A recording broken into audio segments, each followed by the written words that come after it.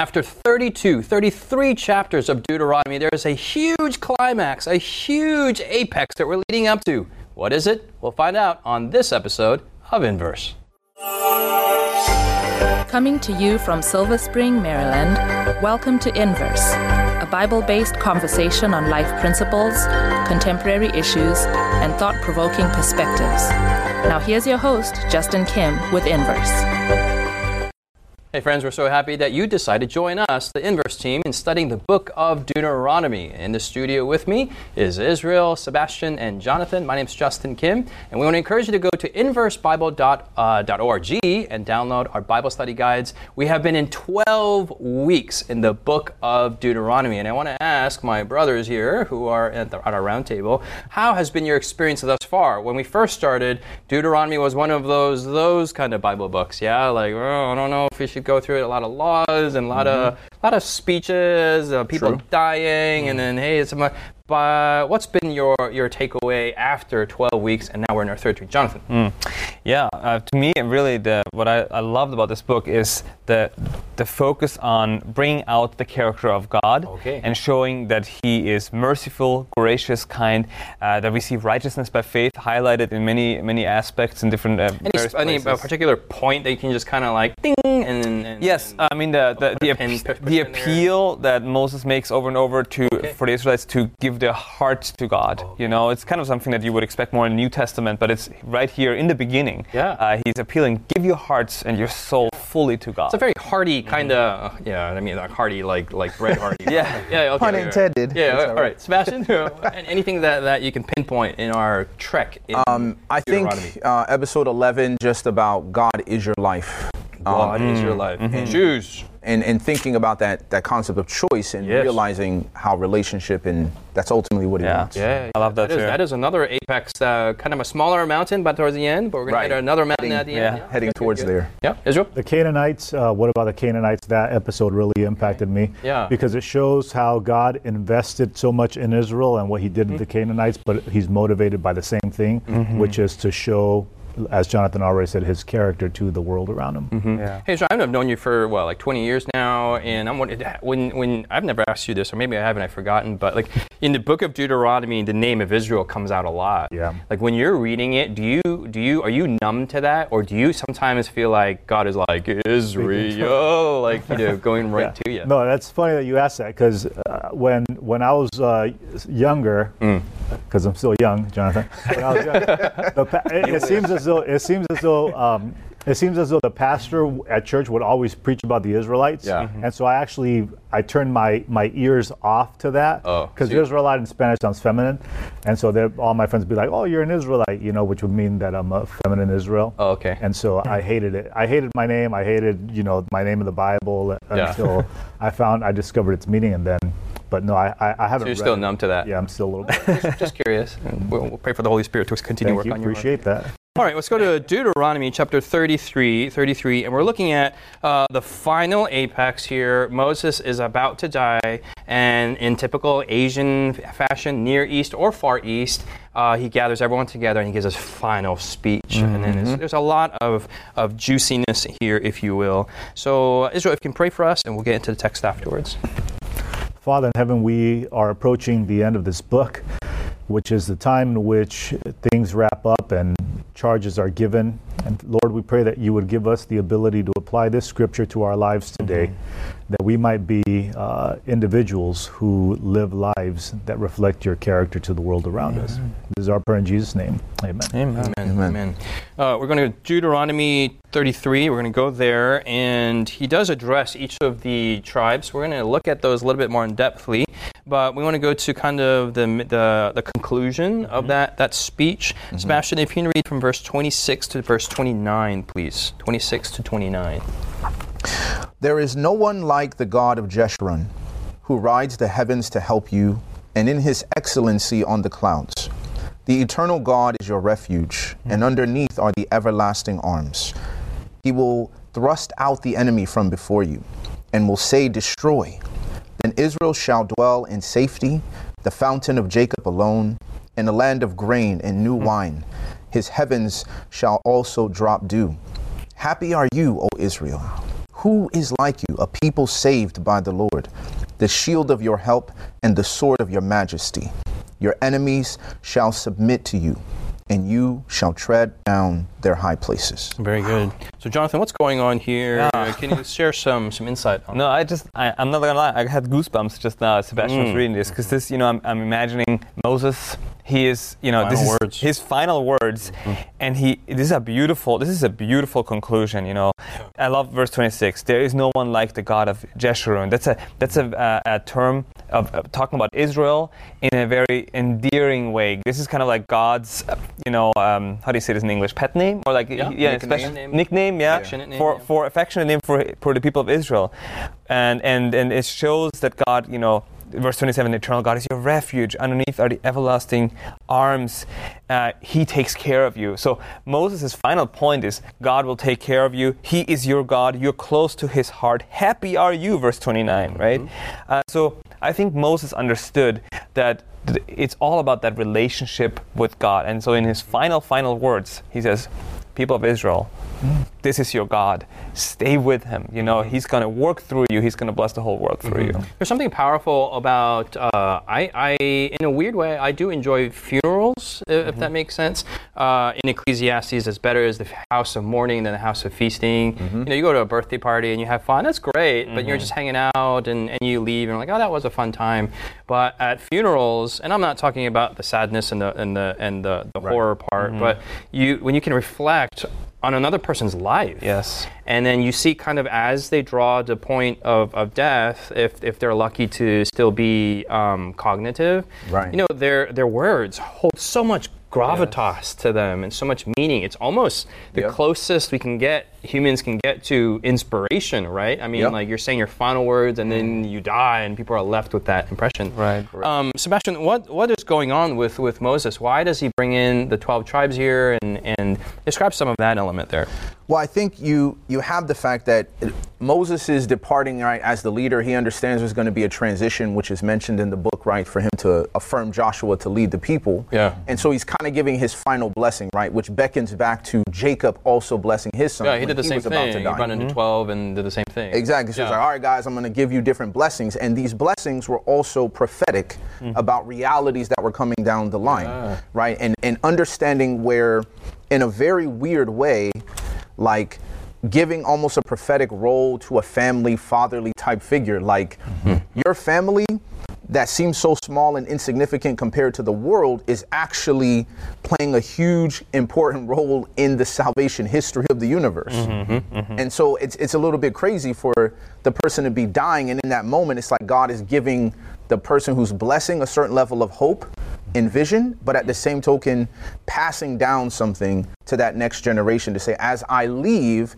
there's a certain level of continuity, and God is that continuity. What strikes me about the conclusion of this text is the fact that the person himself, right? I mean, you think about just the life. The person of Moses. You think about just the journey that Moses has gone through, right? From the very beginning of his birth, he was used by God, right? Because he was a beautiful baby. He was almost killed by crocodiles and alligators or whatever, right? In the Nile River. Man. Okay. Crocodile Nile. We got you. Justin missed it. Prince of Egypt. Prince of Egypt. All right. So from the very beginning of his in the verse. From the very beginning of his life, he's been set aside for God to use, right? And now you're reaching all the way to the end of his life, the very final moments of his life, and it's like God is still squeezing out of him, the last ounces of usage that he's going to get from this person. And so you think about just the life of Moses, every aspect of his life was dedicated and consecrated to God. It was in his mind, the vision was his to be able to reach the promised land. I mean, that was the purpose for why he existed. And now he can't make it, because of one recorded mistake that he made, that God said, you're not going to go. And with this in mind, this old man who has his one desire to enter the promised land and now cannot enter it because of these people, he has no regrets. He's got no ill feelings against them, no bitterness, and instead he blesses them, right? And if you go to the next chapter, it talks about how the singular reason why Moses dies is because God allows him to die. You know, it's not because of old age, it's not because of sickness, it's not because of any other reason except that God wants him to die. God's allowing him to die. And yet within these circumstances, which are very, very sad, right? What he has left to give is blessings to the children of Israel. And to me, it's just it's inspiring, it's sad, it's happy, it's all of these things at the same time. Yeah. Just to reference in chapter 34, verse 7, the Bible says that Moses was 120 years old when he died. Wow! And I love this. His eyes were not dim, nor his natural vigor diminished. He was that close with God that even at the elderly age, he was still, throwing that football into the end zone. Okay. As Israel, as you were sharing about Moses, it's just amazing to see what God was able to do through this one man who made himself available. Yes, there were some ups and downs. I mean, he was a murderer. He did try on his own, right, when he was young, to fulfill the calling that God had given him. But then he was humble enough, spent 40 years to take care of sheep, and had that incredible, experience at 80 years old with the burning bush and all that.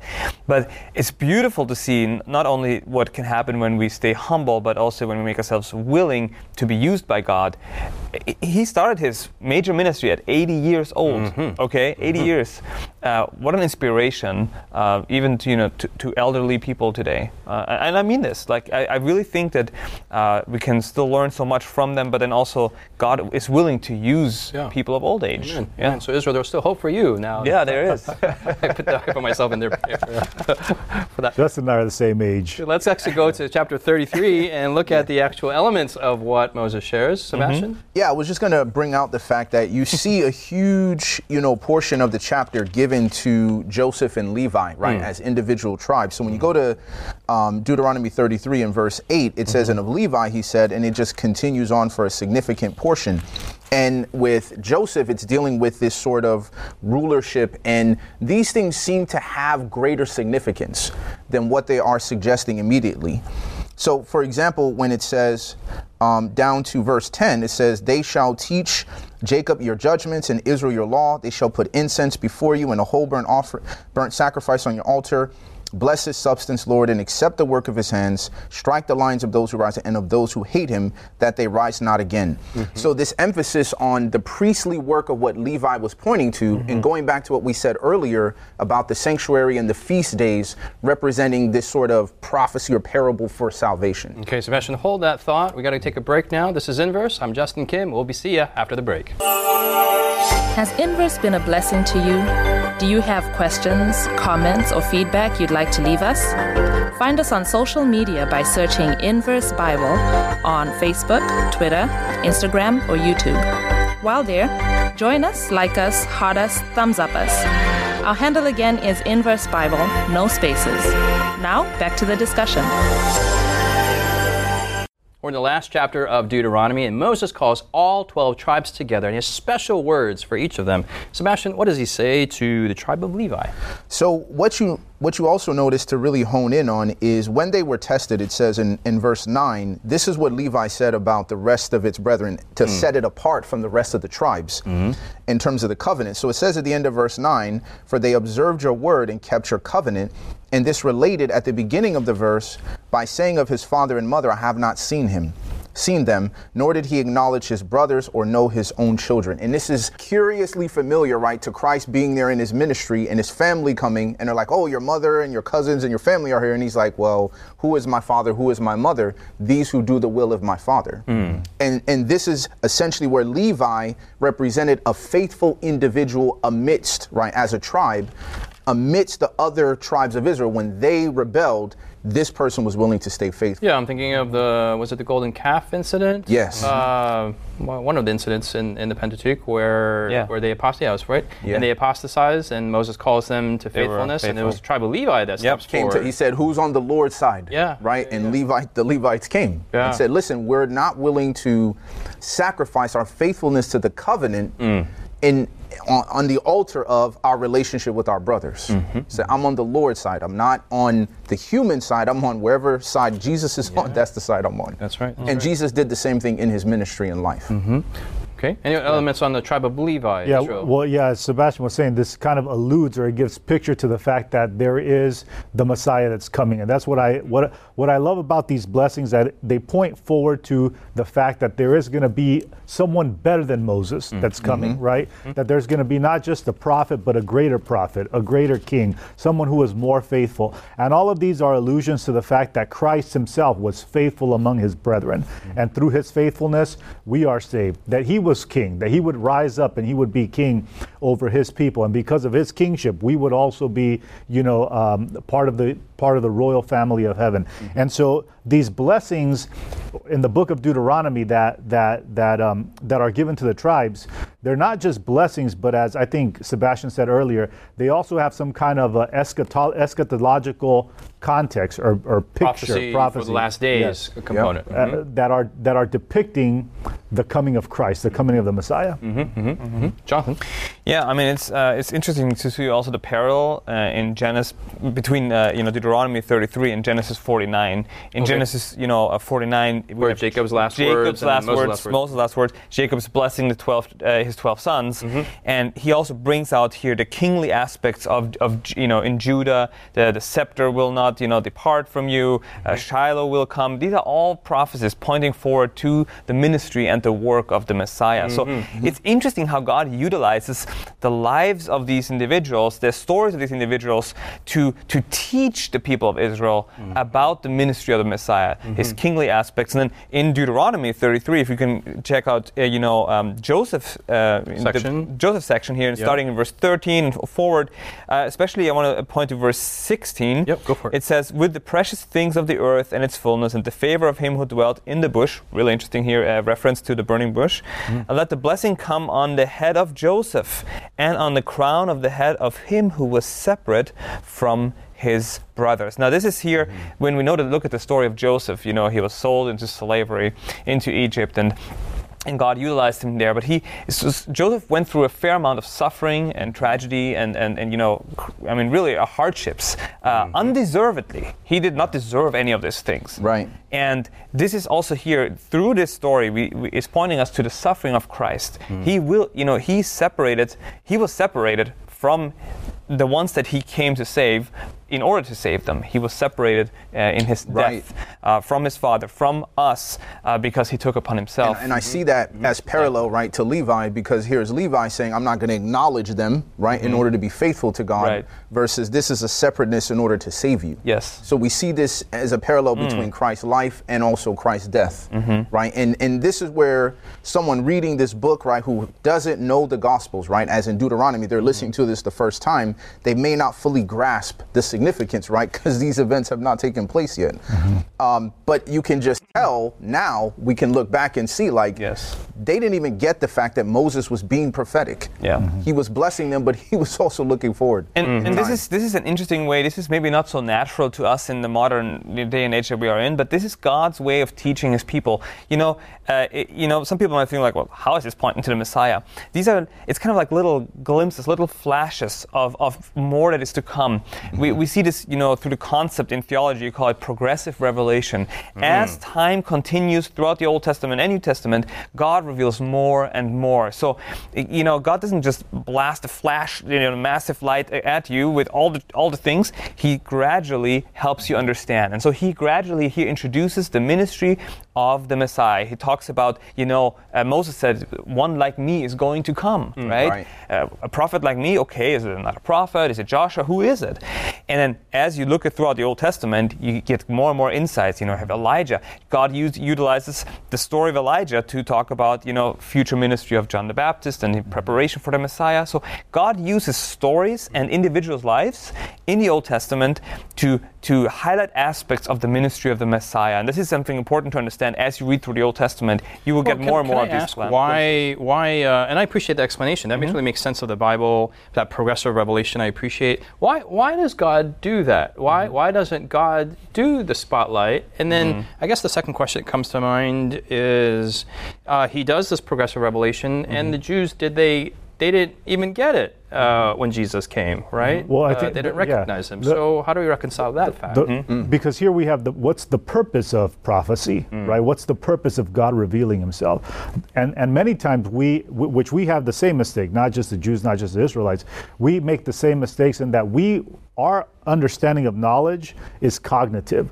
We want to know, and that's why, when we read the Bible, many times we're like, I need to know Daniel Revelation so that I can know who the 666 is and what the mark of the beast is, because when they insert that chip, I'm going to say no, and so we think it's not a chip, right, yeah. But that's what we think, right? Yeah. And so the concept is that we think that knowledge will save us. That if we get to the right source of truth. That's the presupposition already in mind, and we're expecting something out of it in our Bible study. Right. Okay. And so, and when you look at the means by which, as Jonathan was saying, the means by which prophecy is given, by which instruction is given, it's intermingled, deeply rooted with experience, right? Prophecy here is given in the form of the words of a dying man. Right? In Nebuchadnezzar, right?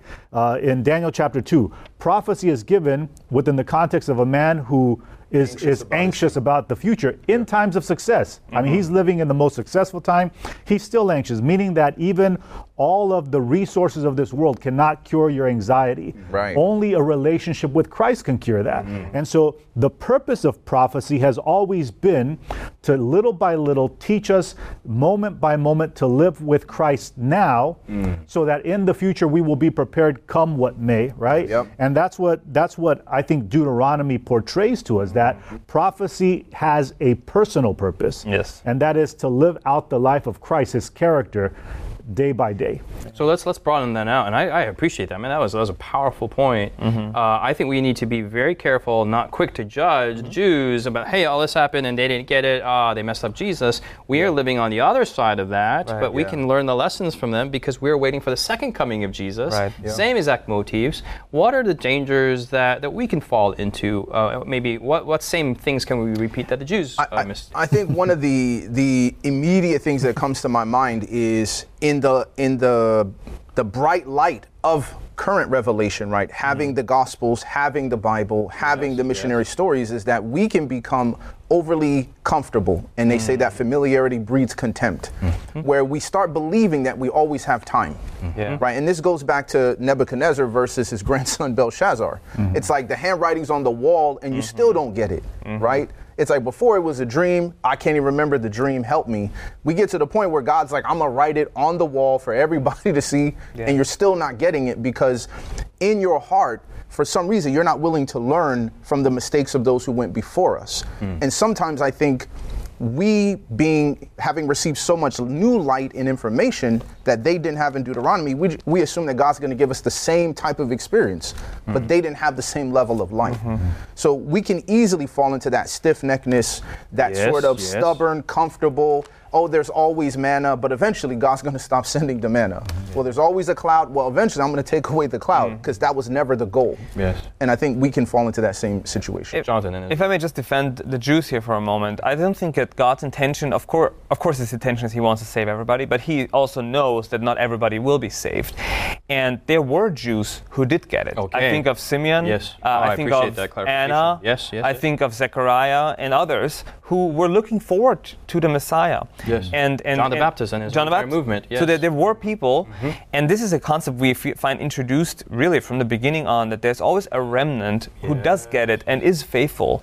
And that concept continues even to this day. I mean, I think of Revelation talks about that in the last days there will be a remnant who's understanding prophecy, but understanding prophecy in the way that you were explaining, in a relational way that it transforms my life and leads me to faithfulness and the love connection with God. So I just wanted to defend that. We appreciate that. There was awesome. Faithfulness even then, and we are called to faithfulness even today. I appreciate it. There is a danger to study prophecy for information and just for, hey, I need to get more gasoline and get more water and stock my basement and I'm going to survive the second coming. Right. The earth is going to be destroyed, but I'm going to be the only one that survives it. There's something wrong with that kind of mentality, and I appreciate that. A lot wrong with that. What I appreciate about the life of Moses is that as you see his experience, as you see what he's learned in life, something that emerges is the fact that the most important lesson that he's learned is to trust God, which is the purpose of prophecy, right? To teach us to trust God. I know the end from the beginning. I've got the power to move kings and put them down. Learn to trust God. And this is applicable to you and to me today, because it teaches us that God is willing to use the ordinary. Israel was ordinary. Moses was ordinary, right? At the same time, he wasn't ordinary. And this is the constant tension that exists between God's people and himself, that he uses an Israelite nation, which is kind of at the very bottom of every other nation, and somehow exalts them. But in exalting them, actually he's pointing to himself. That God uses Moses, who's a good guy, right? A beautiful baby, but about to die, right? But then he uses him, lifts him up to the highest level, right? To the biggest nation, and then brings him down, has him unlearn, everything in the wilderness, and then concludes to this very point, right? That God uses him to be the greatest, one of the greatest of all prophets. And the lesson for you and for me is that it's good to be ordinary, because God uses that, ordinary people though we may be, to point others to who he is, which is a God of love, a God of faithfulness, and a God of power. It's cool that these ordinary people, later on in Revelation, this priest-king motif is given to all of God's people. Right. And this is really the apex of all of the Bible, that God wants a people who are priest-kings, queen, priestesses, intercessors, who are with him and reigning with God eternally. That's our prayer here at Inverse. Hopefully that's your prayer. Thanks for joining us here in this entire 13-week segment on the book of Deuteronomy. Next week, we're looking at the book of Hebrews, that elaborates more on these priest kings, the Lord Jesus Christ. See you next week.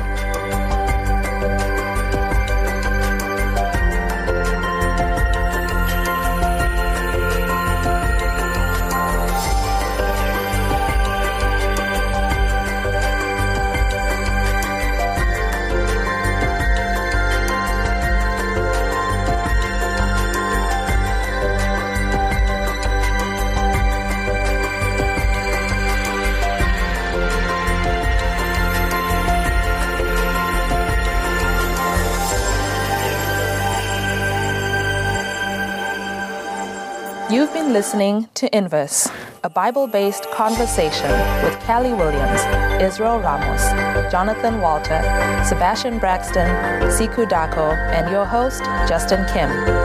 Inverse is brought to you by the Hope Channel, television that changes lives. For this and more inspiring episodes, visit inverse.hopetv.org. Find us on social media, #InverseBible. Until next time, this is Inverse.